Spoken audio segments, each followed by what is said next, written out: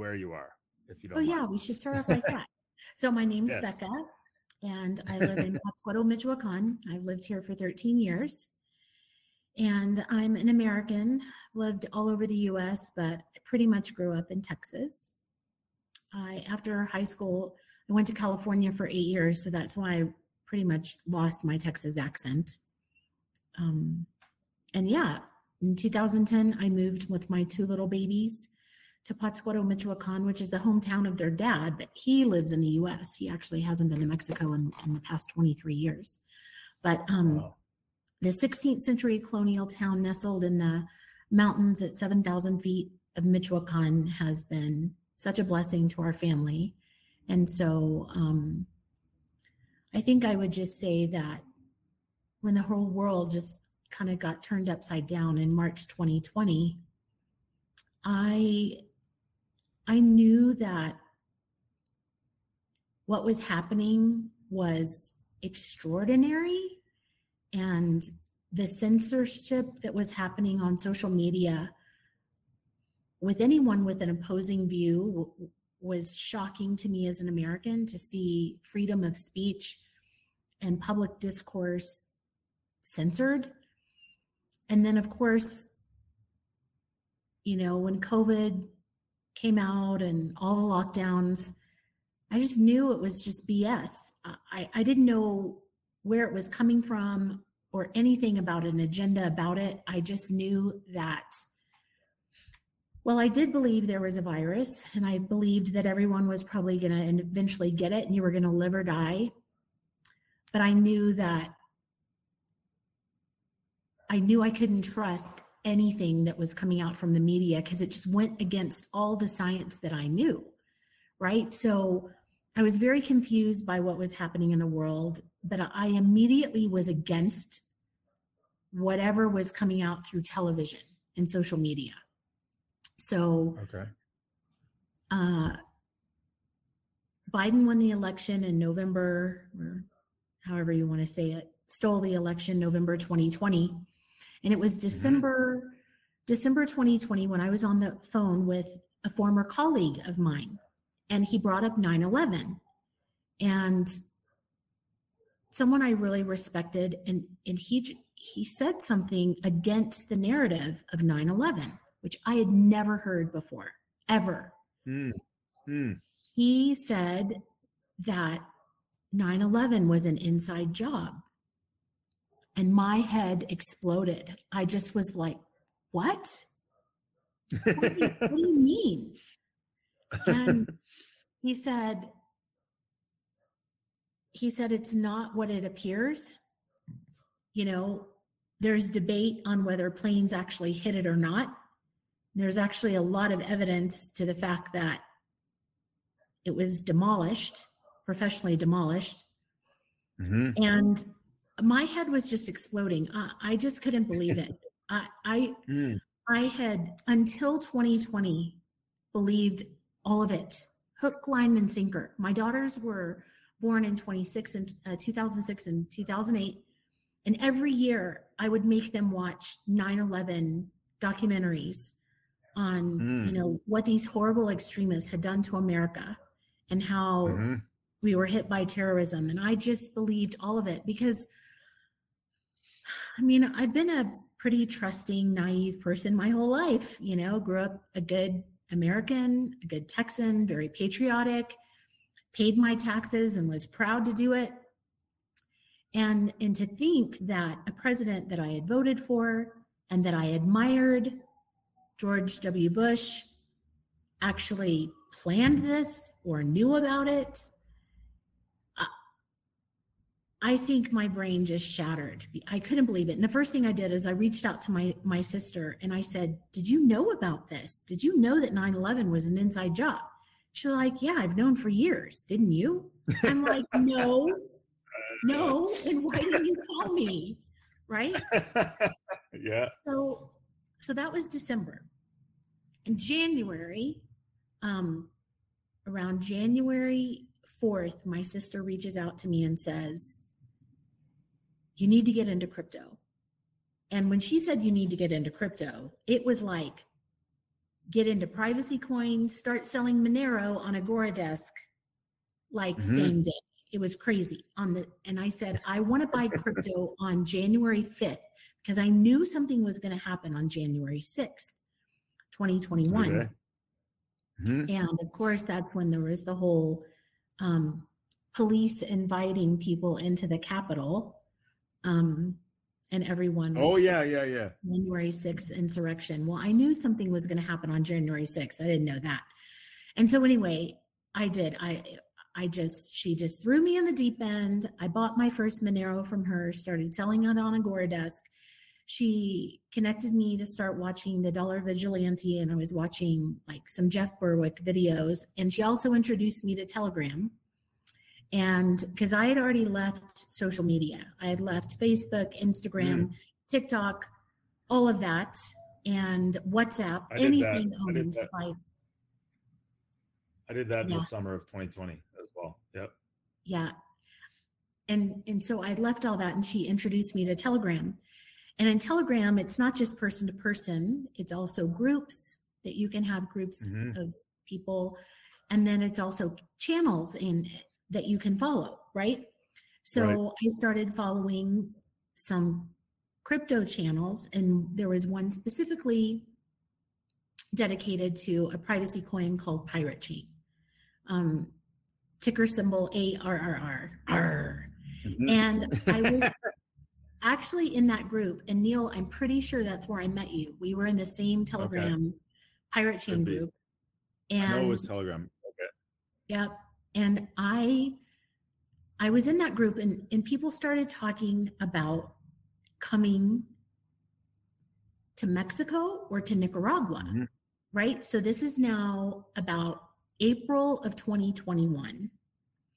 And lockdowns were heavy all over the world and had been in parts of the world that I wasn't aware of. But in 2021, in January of 2021 was when Mexico really started trying to lock down. They basically made restaurants close at 6 o'clock on different days, and Sundays, everything was closed. And we didn't follow any of that. But there wasn't really any enforcement in Mexico. But I didn't realize what had been happening for the past year to the rest of the world, like Canada and Europe and all of that, about how they're in Asia, strict lockdowns, horrible things happening, massive protests going on too, all over Europe about the lockdowns. And so my eyes were really opened by seeing what was really happening around the world through Telegram. Well, anyway, I was in this Telegram group, and people started talking about wanting to escape to Nicaragua or Mexico.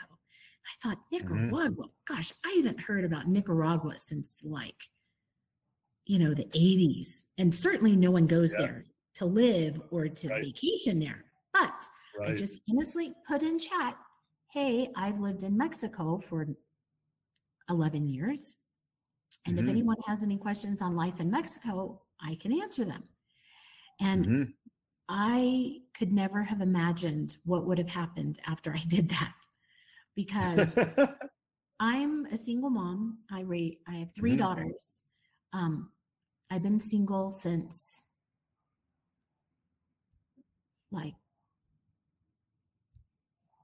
Claire was, over 15 years. So long time, 16 years I've been single.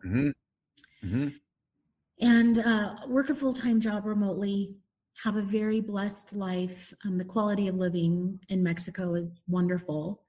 And when they say you can live a king in developing countries or third world countries, you really can.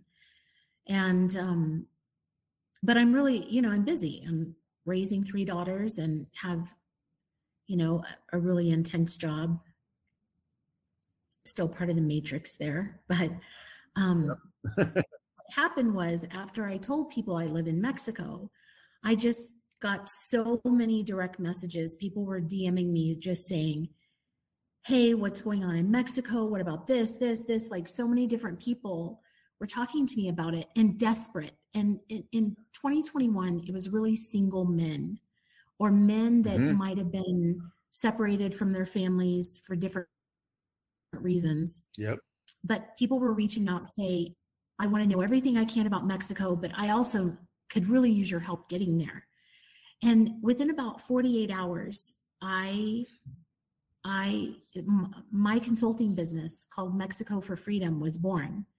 And it was really listening to the needs of what people all over the world needed to escape their home countries and come to Mexico for freedom. And I really just wanted to help people, but it was my very first clients that said, look, you're a single mom, you work a full-time job, helping all these people is going to take a lot of time. You should charge for your services. And really, besides Jeff Berwick, the dollar vigilante, I was really the only awake person here in Mexico that they had access to, right? Who had lived here for so long. They're like, you have boots on the ground information that we don't have. And it was just so valuable to them. So since I was in crypto groups and my first clients were into crypto and everyone was looking for ways to spend crypto, and I wanted to get into crypto and build my crypto portfolio. Right. And plus, it's none of the government's business what I do, right? I had several months of just being awakened to, along with the crypto piece, I found that everyone in crypto really are awake, right? And are red pilled. Yes. And so through getting on Telegram, being exposed to different ideas, I remember at the beginning of 2020 when I was so against COVID, but I didn't know why. And I told everyone I knew, like every service provider, every family member, every friend I had here in Mexico, I said, I don't know what's going on here, but I know this is evil and there's an agenda behind it. I'm going to get to the bottom of it. And it probably took me about a year before I really did discover through the community in Telegram, through the crypto community primarily, that had been awake for years and years, some for decades. Some knew when 9/11 happened that it was, what was going on, right? So I was 20 years behind. But yes. Actually, just as an aside, Dr. Jones, who's one of our anchor expert guests, he kind of, my last consulting business, we talked a lot about KPIs. I don't know if you guys talk about KPIs in your business, but key performance indicator. Well, he came up with a KPI. He never used that language, but for awakening. And he said, just measure how long it took you from the time that 9/11 happened until the time you started asking questions about 9/11. And then compare that to how from the time they launched COVID until you started asking important questions around COVID. And you'll see how fast the world is waking up, because everybody, it's like, in my case, it was 4 years, 9/11. And then COVID, it was within the first 2 weeks. As soon as it started affecting my life, before that, I was just ignoring it. And then as soon as it started coming into my purview, I was immediately asking the big, important questions about what's going on. So you could use that metric for you too. And you were dramatically waking between 9/11 and COVID, right? Yeah, mine was really close together, right? So it was December to March. It was 3 months, right? Between my awakening of 9/11 and March 2020. It was only 3 months.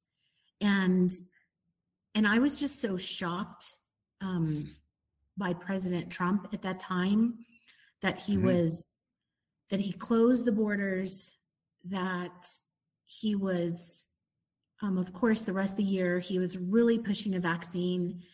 And I had already learned, he was allowing and wasn't speaking out against all the censorship that was happening by big tech throughout 2020. And I just was really questioning, what has happened to my country? Like, what's going on? It shook the foundation of, to me, what it meant to be an American. And that was the shake that I needed to say something's not right here, right? And so the moment COVID came out, I was just immediately knew in my spirit, because I didn't have empirical data. I knew in my spirit, I think it was a spiritual thing, that we're being lied to. And something's behind this and it's evil, and I'm going to get to the bottom of it. So Took about a year when that happened. And so now it's 2021. I've met the crypto community. I'm exposed to new ideas where, they're sharing about the globalist agenda, the WEF, Klaus Schwab, Agenda 2030, all of those things. And then they're sharing how the virus was actually created for the vaccine, that the vaccine and jabbing everyone was the end goal, and that they had to scare everyone with a virus so everyone would line up to get the vaccine. But I had always known, and it was probably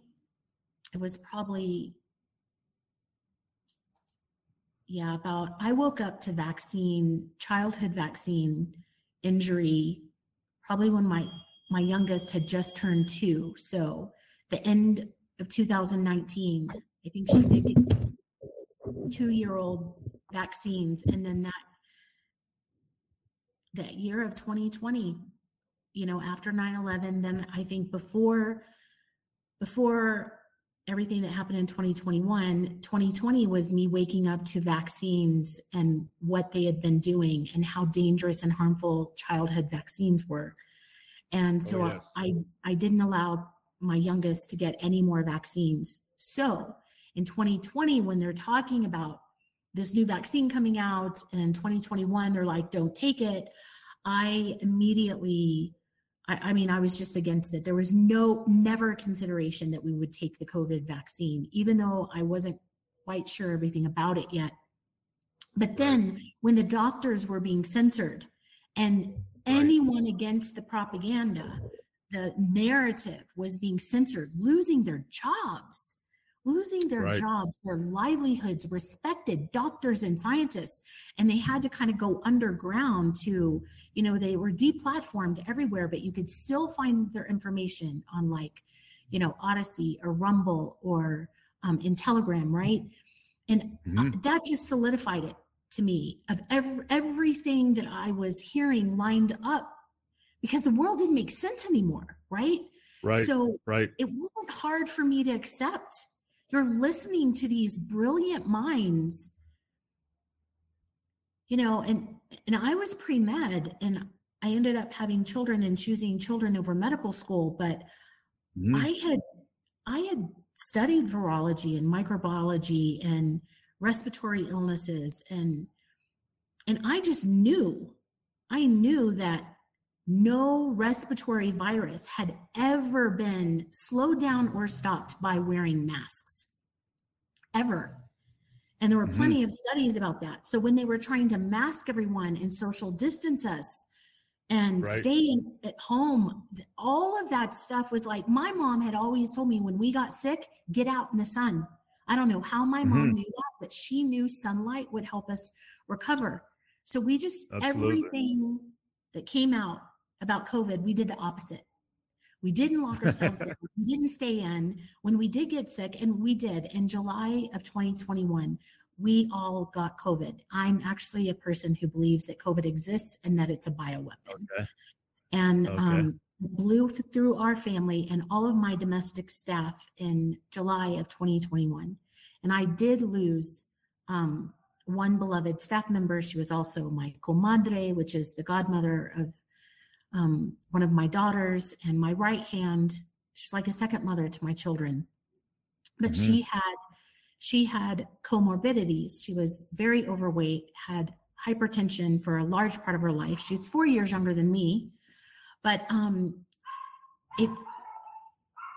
I didn't realize that we could get hydroxychloroquine and ivermectin over the counter here in Mexico. So since I've always had chronic bronchitis, when we all got it and the children got it, I just got on azithromycin, like a Z-Pack. And then everyone was saying, vitamin C, get sunlight, zinc, and you'll weather it. It's similar to the flu, which it's very true. It was another type of flu. I definitely had different body aches and pains. Our family lost smell, not taste. Our family And I actually lost my smell for an entire year afterwards. Okay. And it affected everyone differently. That was also why I thought it was a bioweapon, because typically the seasonal flu affects everyone the same, right? Influenza, everyone has the same symptoms, but this was different. Everyone had varying degrees of different symptoms, right? And but we weathered it, right? We weathered it. We were fine. Unfortunately, Clementina developed double pneumonia, and I was recommending to her all the medicines that our family was taking, spending time in the sun, everything, but she developed double pneumonia, and her family took her to the hospital, and we never saw her again. They took her cell phone. After a week, she died. They didn't give her any medications. It was awful, and she died on August 2nd, 2021. And so, but she wasn't jabbed, right? None of my staff got jabbed. I mean, everyone I knew here in Mexico, all of my staff, as I was being red pilled, I was sharing everything with them. I mean, I was sharing about the Rothschilds and the Rockefellers and how for centuries they have planned to, destroy humanity. And so just through everything we eat, that's in our air, in our food, the clothing we wear, the foods that we are eating, I was really waking up about. And the school systems and the media. Yeah, the schools. I forgot to even mention that. So in 2020, my daughter was in Portland, Oregon, going to 8th grade, my eldest, and the borders got shut down the moment I arrived in Oregon, between Mexico and the U.S. And I went ahead and spent spring break with her. But after spring break, they had decided the children weren't going back to school. So I brought her back to Mexico with me. And that started, Zoom school here in Mexico. And then for the year of 2021, and I just saw my children die a little bit every day. And it was awful. Their mental health was just horrible. And I was convinced that Mexico was going to start mandating vaccines for children. And while they didn't mandate them, they used social pressure against the parents to do it. That's the funny thing is my experience, and mostly in Pátzcuaro, was there weren't any government mandates, but the social pressure was immense to try and make everybody go along with it. Every bank, every bar, everything. It was unbelievable. And the public buses, and it really was interesting. The president was saying the opposite. Yep, go ahead. Yep, it wasn't the government that was mandating it, but it was the families that were so afraid that they were forcing other family members. So all of my children, my eldest two are teenagers, all of their friends were forced to get the jab by their parents. They were forced. Most of them said they didn't want to do it. But the parents forced it. Families here forced everyone to get it. It was really bad. It was the family pressure. I remember a story that you were in the Catholic Church, and they were lecturing you about masks, and you and your family were there without your masks, and the girls were like, "Mom, let's just put them on." And you're like, "No, we're not doing that." Exactly. we don't attend Catholic Mass here anymore because of how we were treated during that. Because, it was an interesting phenomenon that during that time, you had people who had never been in a position of authority. They're actually a servant in the church serving, right? Ushers now have the power to force you to put a chemical on your hands and to put a mask on your face, controlling your breathing freely. And when they had that authority, I wanted to go back to church. I wanted to go back to church in around January of that year. I was ready to go back to church, January 2021, but I could not. I wasn't going to go anywhere where I would have to watch the churches follow the rules. So it wasn't until I got to Idaho where I thought, okay, I think it's safe for me to go. They're not going to make me do anything weird. And with the very small exception where it was optional, people weren't really shaking hands. Other than that, it was completely normal. Not only that, the priest introduced communal sacramental wine during communion fairly quickly during 2021. So the priest knew it was BS. That's to me what he's saying to the world. This whole thing is BS. It was still optional, but I just felt like I'm welcome here because I can state my mind without saying anything by celebrating the mass, basically. Yeah. Yeah. Well, I took a very defiant approach. We would go to mass, and we were the only I don't know if ones. it's your connection. Something happened? Oh, there you are. I lose you? Well, what happened was I was very defiant and took a very defiant approach in church. We would go to church and they would try to put gel on us and we declined. And we would go sit down and they would tell us to put on masks and I would say no. And I just told my children to follow me. And there are hundreds and hundreds of people, not like churches, Catholic churches in Europe. Mass is still very well attended in Latin America. Did I lose you, Neil? Well, we're recording and I'm still speaking, so I'll just keep talking. But they would always come up and threaten threaten us that we had to put on our masks. And I was just saying, no, we don't. You have no authority here. This is God's church. And my attitude internally was like, you are going to have to drag me out of here. And my daughters were, by the way, through that whole period, you're one of the toughest people I saw, just confronting everybody on everything all the time. and you were doing it gently too. Like if you had a dental hygienist or whatever, and you had a chance to teach her about crypto or you had a chance to teach her about masks, you would do that. But you also would go into the bank and confront everybody. Like they just left you alone. Yeah, well, banks was a little more difficult, right? So the church is one thing because, and invariably, I mean, they would threaten not to start the mass. They threatened to stop the quinceañera mass of my daughter's best friend because we wouldn't put it on. They would always go up to the priest and complain about me. And I said, do it.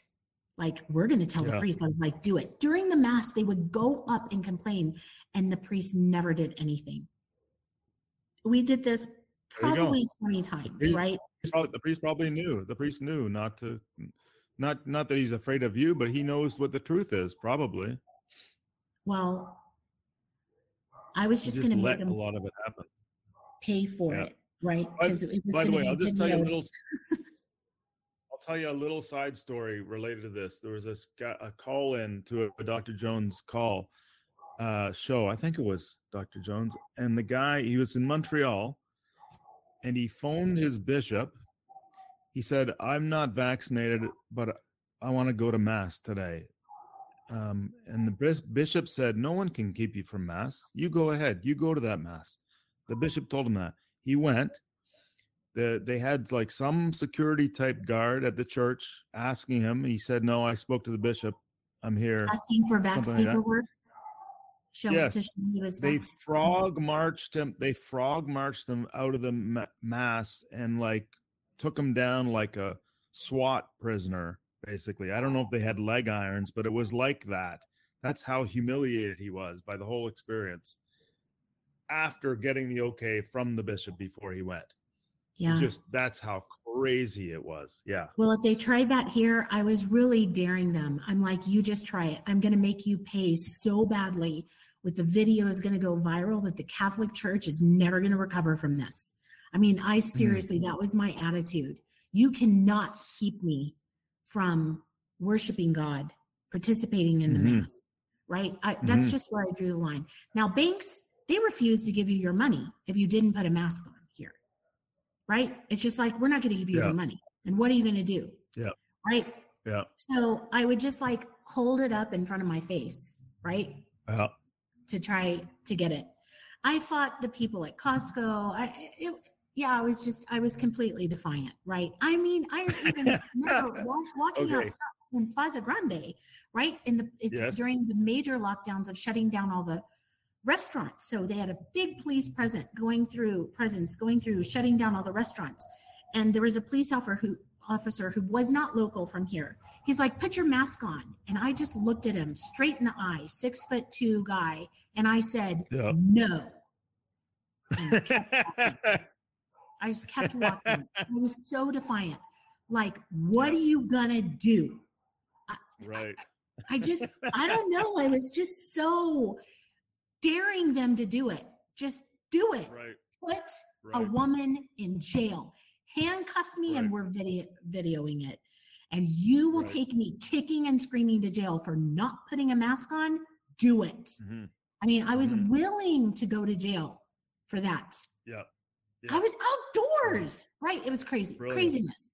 But anyway, the great thing is that Mexico for Freedom was born and helped a lot of initially single men from all over the world come to Mexico, many of them on a one-way ticket. Many of them have gotten their Mexican residency. And then in 2022, we had that's when the families started coming, right? Because it's more complicated to leave everything behind, right? Because you're thinking about, oh my gosh, schools, and maybe you have to get passports for the children, and just selling a home. And it was so different when, but we did start seeing lots of families in 2022 and 2023 move to Mexico. And so it was a real blessing. I also was really on the front lines of helping give people freedom with vax paperwork and negative PCR tests. Not going to go too much into that, but whatever we could do for people who came to Mexico but needed to return to their home countries and wanted freedom, we helped them to do that. And I felt like it was my duty as a human being to help others obtain freedom. And I will never, ever regret that decision. And I'd do it again in a heartbeat, whatever is coming down, and I actually prayed to the Lord in 2020 that he would help me help people in this way. And my prayer was very, very specific. And he answered that prayer. And so I don't know how many untold people were helped by that. But sometimes it feels so good to be on the wrong side of the government sometimes, right? When you know you're doing the right thing, right? You're doing the right thing, but the government says it's wrong. I still feel this way, that when you're standing in truth, you can be the only one. It can be just you and God, and you're still the majority, really, in your own way. Yeah. Because I answer to God for my actions, right? And I am prepared to answer to my Creator for everything that I've done, right? So, yeah, it's really been an interesting, and I would have to say, right, because as I started this out, I was very naive, believed everything my entire life that the government had said, really believed they cared about me, they cared about others. It was my first clients and my client community that helped red pill me, and just listening to them and their stories and how they were. And I didn't even mention this, but in the end of the school year 2021, I unschooled my children. So Anna finished junior high. Claire finished 7th grade for the first year of junior high. And I said, you're done. Now, for 6 months, I struggled with this decision, and I'd really considered getting them into homeschool programs out of the US. But after I'd seen them do 1 year of Zoom school, I just said, nope, you know what, you're done.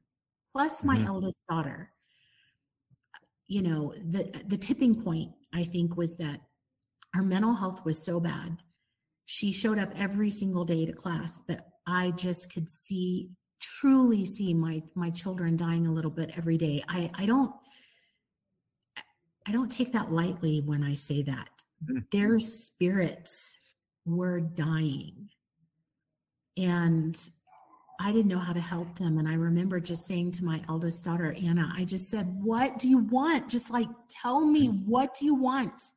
Because she's first in her class. She's brilliant, anyone who knows her. And she just said, she had been asking since she finished elementary school to be taken out of school. I'm like, are you crazy?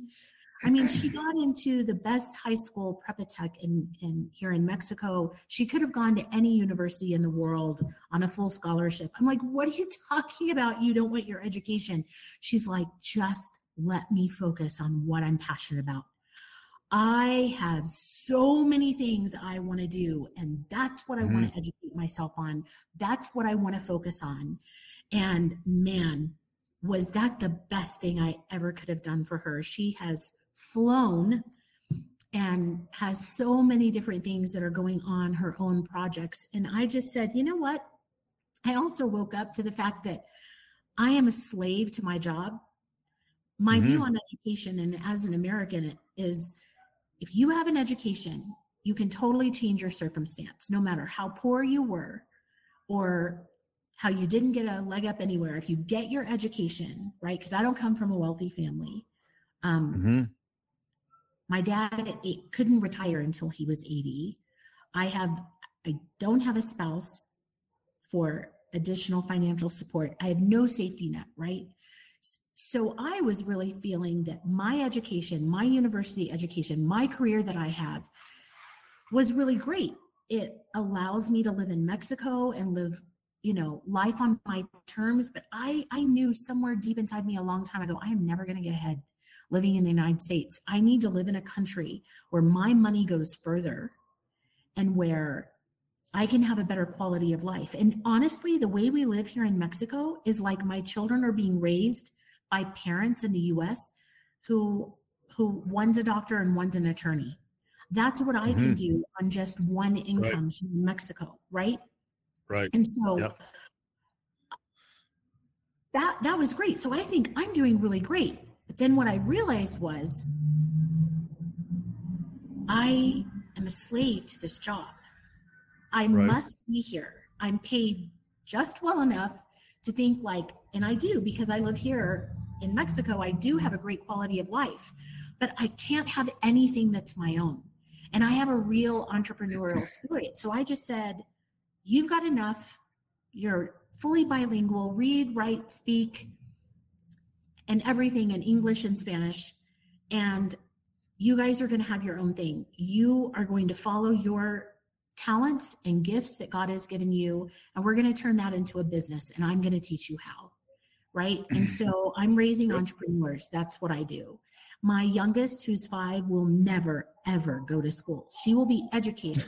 And it won't necessarily self-driven learning. Yeah. In a formal, homeschool program, but she will be educated. And we were going to do that according to when she's ready. Right.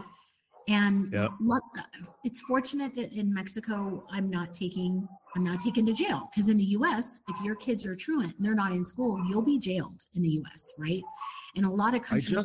I just heard something. I was listening to a podcast today. You're right.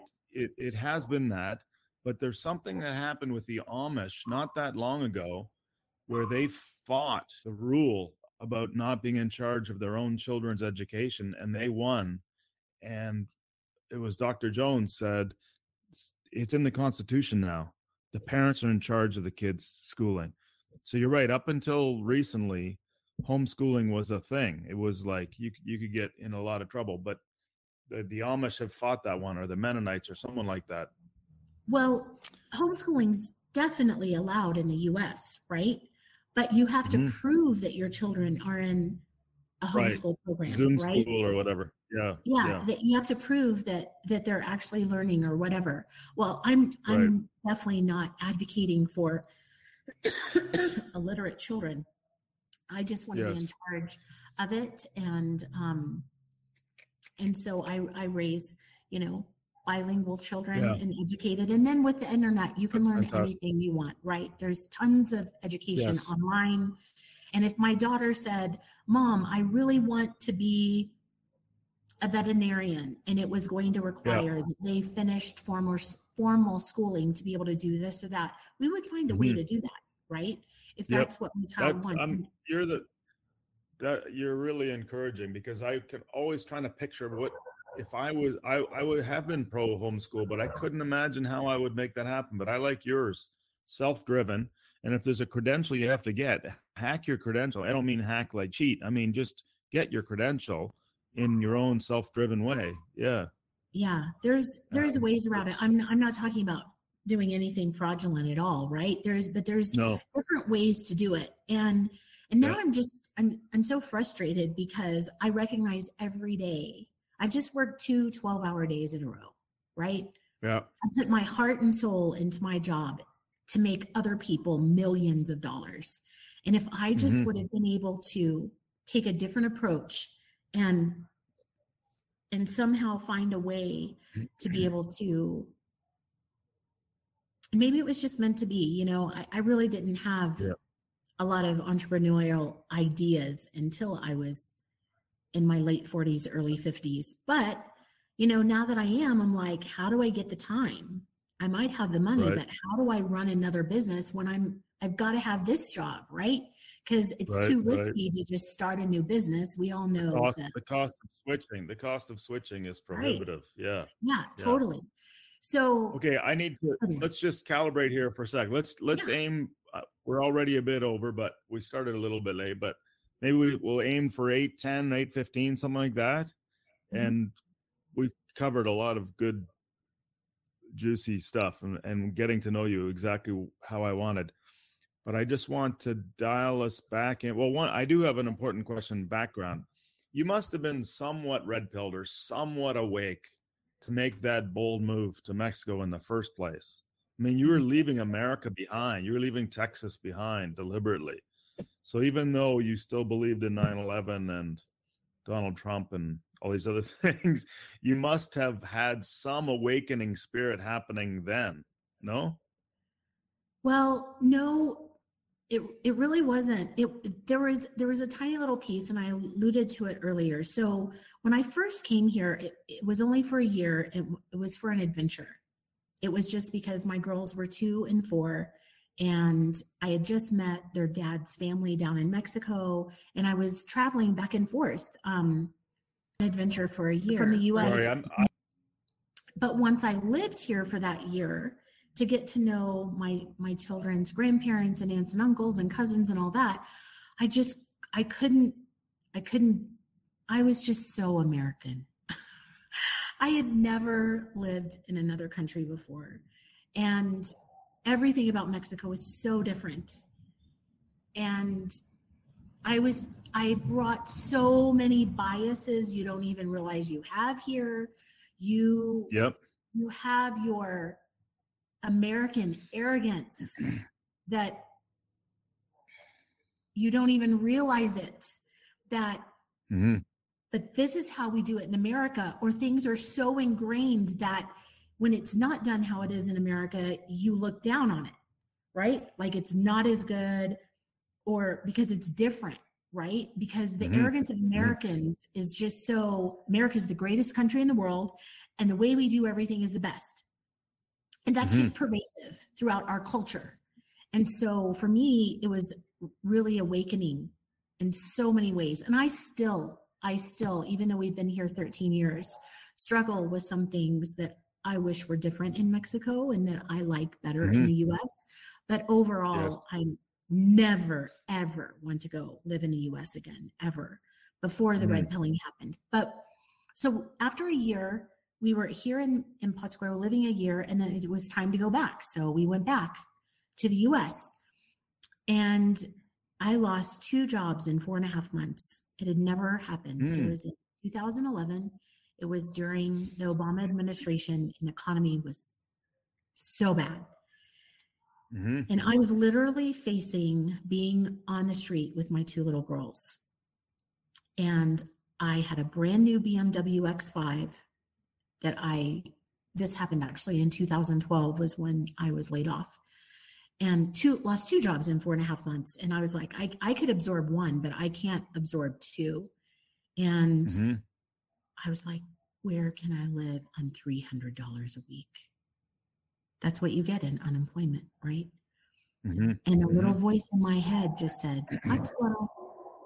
Because people live on $65 a week back in 2012, right? Yeah. And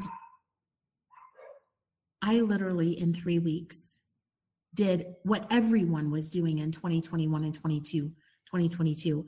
I sold, donated, gave everything away, packed up everything I could fit in that BMW X5 that I could no longer afford.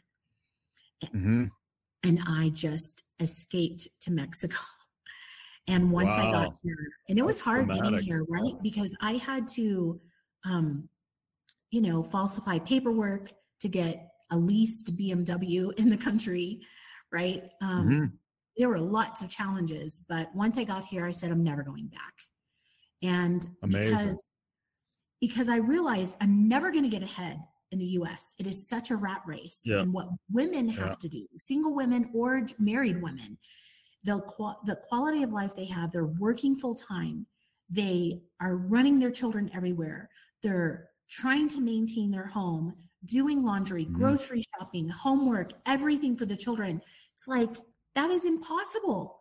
That's like, I don't see how American women do it anymore because here I don't do that. I have household staff to help me with, everything domestic. I cut my roses from my rose garden, but other than that, I don't do anything domestic. I have a housekeeper 7 days a week. I don't do laundry. I don't do ironing. I don't even put clothes away.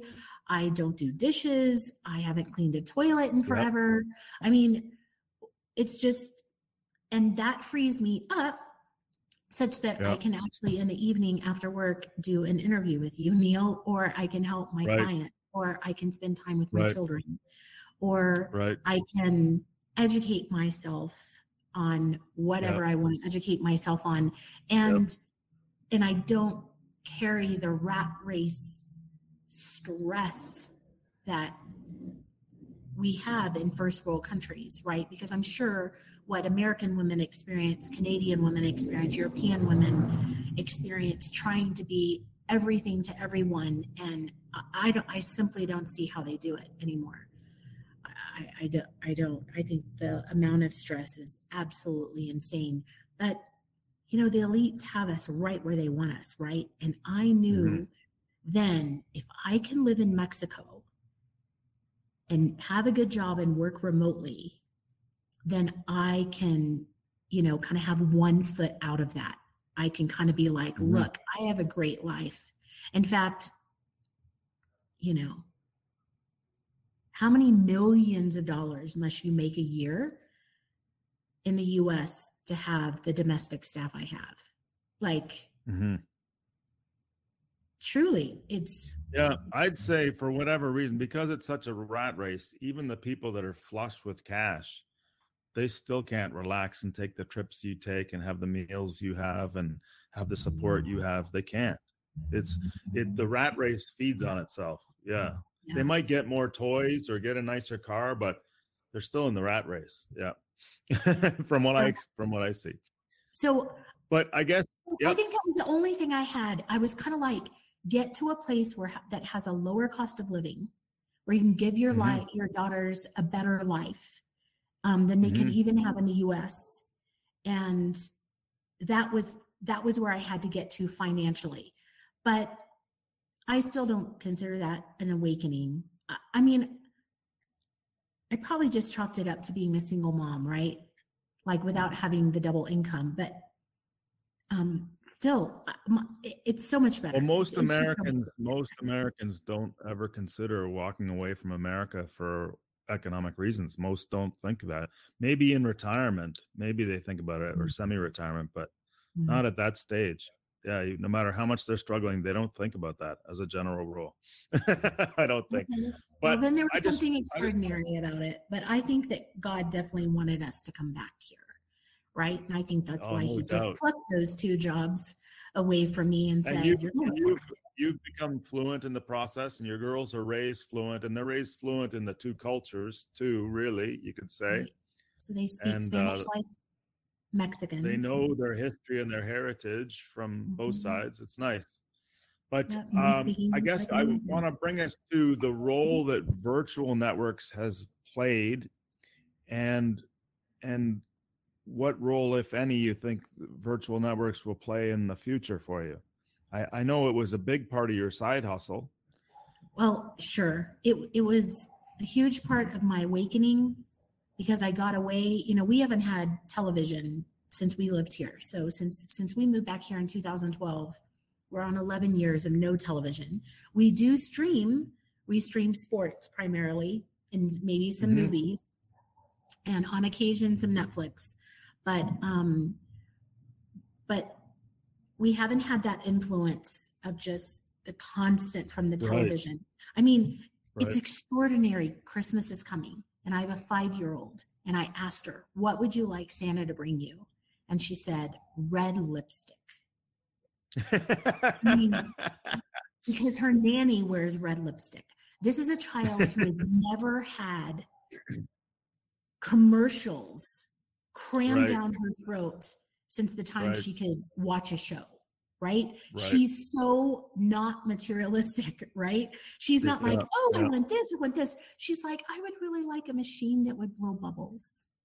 She's only 6, right? Just, or she's told me something else. It was just so it wasn't like, oh, I saw this doll or this thing or whatever through television telling me I must have it and to be a consumer, right? It's so refreshing to just see that because Mm-hmm. it's just shocking. it's Yeah, just shocking that, it's a little not very kid, American. Yeah. yeah. So that's pretty cool. And then just to have left social media and get away from because I was like, if you're going to be censoring, I'm out, right? That was Because me. That was exactly yeah, me. I'm out.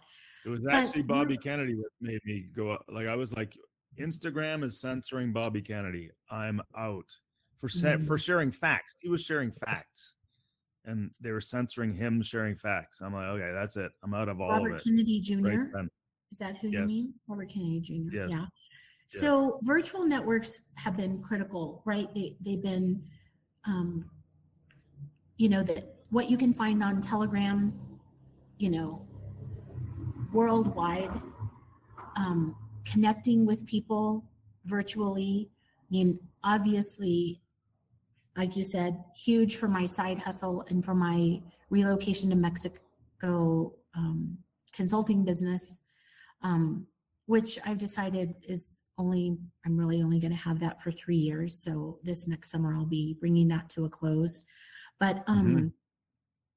but I think it's critical for people who are awakened to connect with others who are like-minded, because what we saw during what COVID did is it showed everyone who was awake and who was asleep, right? And if Mm-hmm. you didn't agree and fall in line with the propaganda and you weren't getting jabbed and you wouldn't take a PCR test in order to go to Thanksgiving with your family, you were ostracized by your family, right? It's Mm-hmm. not just the lockdowns that hospitals kept us from our loved ones who were ill or dying. It's that family members were saying, if you don't get jabbed or you don't take PCR tests every single day, well, or this or that, you can't be a part of our family. Right. Best friendships have been destroyed. Marriages have been destroyed. Parents and children's relationships, siblings' relationships have been destroyed by this. And so my clients came here, many of them the only one in their family who thought the way they did. So bringing Mexico for Freedom clients together, right, virtually, Yep. and then of course, Mm-hmm. those who chose to live in my town, just getting together and having that fellowship. It's certainly not a religious community, not necessarily, but but just that support and becoming and creating a new family, virtually as well as in person here, has been so critical.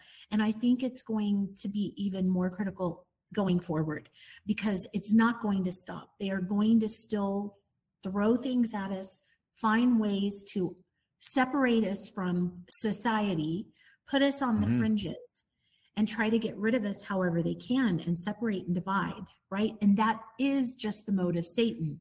That's what he wants to do, is to cause chaos, to separate, to divide, to destroy families, destroy communities, destroy humanity. But I think virtual networks and being able to communicate with like-minded people who love you and care about you, and that's really what I wanted to do with the white glove services I provided, which was, I'm going to take your hand and I'm going to walk you through every step of it. And I care about you getting to Mexico, right? And finding your place in Mexico to survive and thrive, wherever that is, right? And so that attitude just kind of spread through all of my clients. I mean, I guess I attracted people who wanted to work with me. Who were drawn to what I was putting out there, right? So the community that we created, when everyone gets together, we've had different points, over the past few years when we'd have a big group, whether it would be about 25 people get together, right? It's such a beautiful thing, right? For people all over the world get together and have such camaraderie because of we have a common enemy, right? We have a common enemy, and it's a spiritual battle. And even though we maybe not have all the same political views or spiritual views or whatever, we definitely know that we're in a battle against good and evil, and that we want to be on the side of good, and we want to fight like hell against the side of evil. And that's all we need, right? To just lock arms and say, I'm here for you. And whatever is coming, whatever it is, we're going to withstand it together, right? So that's why I think it's so great what you're doing, Neil. Fantastic. Thanks, Bex. I hope we get Amy on eventually. I had some pretty open debates with her, and she has a point of view, but I still stand by mine. And I'd like to bring her back and see if she's shifted at all. But I know what she's saying. Like, she's raising a family. Now she has a full-time job teaching locally. And she thinks only real life is real. And I'm like, there's some truth to that. You can't replace real life with virtual. However, the journey I've been on and the journey you've been on, the business you have had and the connections you make, like, the kindred spirits are scattered all over. And the sources of insight and wisdom are scattered all over. So you're never going to get that nucleus locally. You want to have a life locally, but I think you're always going to have room for like 5% of your sources and kindred spirits virtually. I think that's how I think about mine's it. How I think. Mine's like 95% virtual. There you go. Right now. Because both your jobs have been virtual. Yeah. Right. Yeah, that's a good point. And you're in a remote culture, and Andrew's in a remote culture, and Nathan's in a remote culture. So yeah, that's another aspect. Yeah. Yeah. So I probably only have 5% local, but it's really great. I just had a 2-hour catch up with one of my clients who is living in Asia right now, but met him when he came to Mexico at first, and a dear, dear friend. And he was raised atheist by an atheist family. And he shared something that last September, he started reading the Bible. And he said it's completely transformed his life. And we just talked for probably an hour about what we had been studying and learning in the Bible, because even though I was raised Southern Baptist, evangelical, and then became Catholic when I was 38 years old, I have really, just because of my life, gotten away from reading God's word. And even though I had very strong, formation in my college years, I have not been rooted in God's word. It's all just from what I remember, right? And I have a very strong faith, but man, what's coming, we need to fortify ourselves spiritually. And so it was so beautiful for my client who remembered our conversations about the Lord, and remember how I had said to him, well, the time is coming where you're going to have to pick a side. Because I think at that time he was like, yeah, I probably think there's a God. And, and definitely was an atheist, but he was very much like on the fence. And I said, well, the time's coming where we're going to have to decide. It's prophesied. It's very clear that we will have to choose a side. And he told me something so amazing. He said, Becca, since I've been reading the Bible, when I fled my country to come to Mexico and then, looking for places to escape to, it was because of fear. He goes, that fear is gone. He said, as long as I have my Bible now, I feel like I can be anywhere. And I said, well, wait till you meet Jesus, because he's been reading through the Old Testament. I said, well, wait till you meet Jesus, because once you have Jesus, even if you're in a pit 30 feet in the ground and you don't have food, water, or clothing, and you certainly don't have your Bible, you have Jesus, because wherever you are, there's no place you can ever go that he will not be with you. And when you marry God's word with the Holy Spirit that you have after you've come to Jesus, that is just, I'm so excited. But what I'm trying to say, it was beautiful to see how my client, and the relationship that we have had mostly virtually, and now I call him a client because I call all my clients still clients, even though many have become dear friends, just like you. But how he was sharing his spiritual journey with me and how we could encourage each other virtually, right? I don't know when I will get to see him again, right? Because I think he's in Thailand right now. And I don't know if he'll ever come back to Mexico, right? But that is just a beautiful, beautiful relationship. I would say the last, sorry, say again? I didn't mean to cut you off. I have clients all over, just like you. You thought maybe you were going to do Mexico, and now you've decided to be, for various personal reasons, at the border of Canada inside the US. So, and we still catch up and talk and share about our lives. And I do this much more with my friends and clients that I have made over the past 2 years than anyone I had in my life before. In fact, when I left social media, I left hundreds and hundreds of friends that I had had my entire life that I have no contact with anymore. And I said, this is where you can find me on Telegram. And I have had exactly in 3 years, 2 people reach out to me out of the hundreds and hundreds I was connected with. It just shows you that, who are the real people in your life. And I'm sure sometimes people wonder, hey, I wonder how Becca and the girls are doing in Mexico. But did they take the time to reach out? No. So the virtual networks with the Awake community is really going to be our lifeline going forward. At least it is for me. I think in those last 4 years, definitely, without a question, my best friends have been virtual friends. There's no question about that. Some people would think that's sad, but I had to have it that way so I could do everything I needed to do, basically. I'm getting more grounded now, but I'm still more connected to my virtual friends right now. And then the very last, I just will close, I guess, because like Andrew has been super open and supportive ever since we got this platform going. But it's really only in the last 4 weeks or so that he's really started to flex his muscles in there. And he's running maybe 3 or 4 spaces now because he sees how it's offering him the flexibility and room to do what he likes to do anyway, just bigger and better, basically.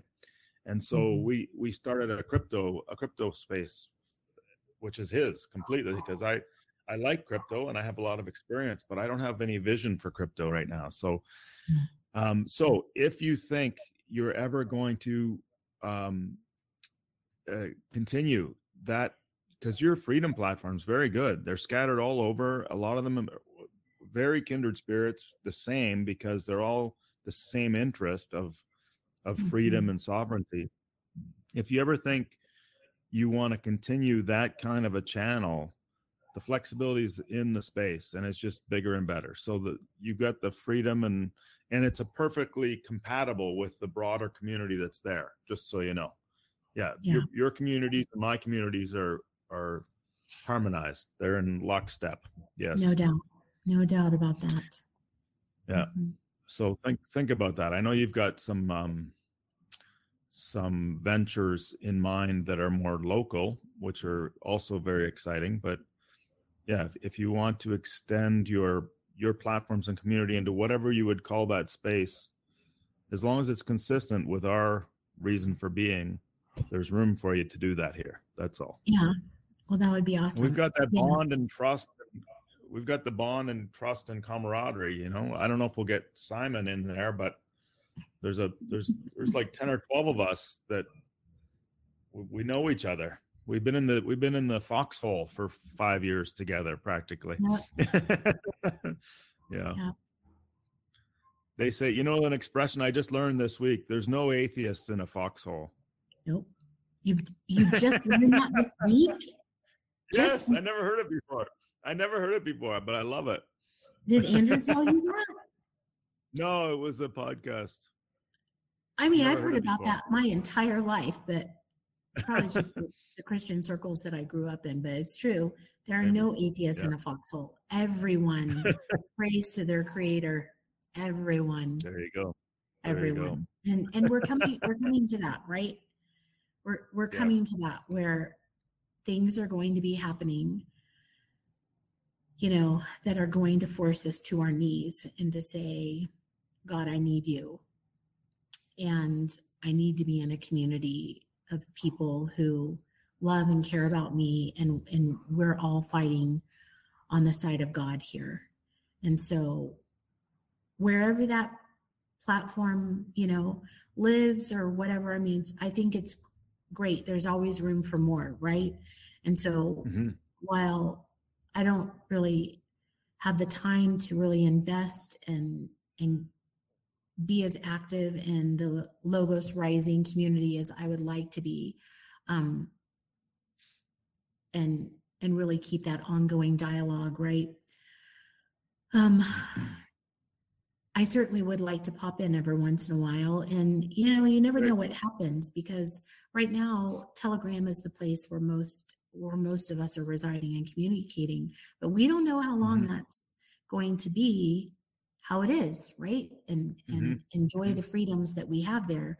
That can change in a moment, and we could need another place where we can all be, right? I'm not sure about how decentralized the platform is that you've created here. I really know anything about it, or who hosts it or anything like that. But I think getting it in place and getting it running, and certainly happy to contribute with this interview, and also happy to talk about other topics or be a part of a panel, though that's a little hard because I talk a lot, but happy to contribute however I can, Neil.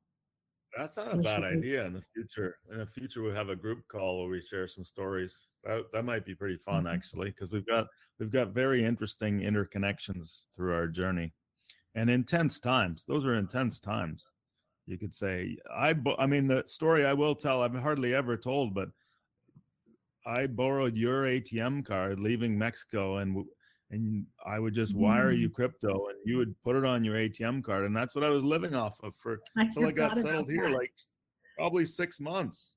I was living off 6 months. Crypto ATM card. Yeah, it was awesome. Yeah, it was. Yeah. It felt under siege. Life felt under siege there for a while, and you're trying to be like, you're trying not to be in the matrix. You're trying to be outside the matrix, basically, most of the time. Yeah. And we found a way, and it worked. We found a way. Exactly. Yeah, it totally worked. We'll do it all again if we have to. Yep. 100%. Well, and we might have to, right? Because this is just, I think, the lull before the storm, right? We know more is coming. So I not to end on a depressing note, but I just spent like 6 days in Canada, and I'd like to go visit my son there and for your Thanksgiving. But after that, I'm not sure I can spend time there. To me, they're mostly crazy. There's a lot that I love still about Canadians and Canadian culture, but what you're running into in real life up there is mostly crazy. Like, to me, they're just this close to losing their minds. They don't really know why, but they're super lost, super far from any grounding of any kind. And so I just think, like, in 6 months from now, they're gonna go berserk. It's gonna be zombie apocalypse in some form, I think. Yeah. And all I can do is be here for my kids. I hope when they see the light, get them visiting, basically. Yep. But anyway, we'll see what happens. All right. Thanks, Bex. That was fantastic. This world just got to know you, which we're all better for, and we welcome you back anytime. And a panel discussion is a great idea, so I'll work towards that too in the next month or two. Sounds good. God bless you, and have a great night, Leo. We'll be in touch. Say hey to the girls. Okay. Thanks, Beck. See ya. Bye-bye. Bye.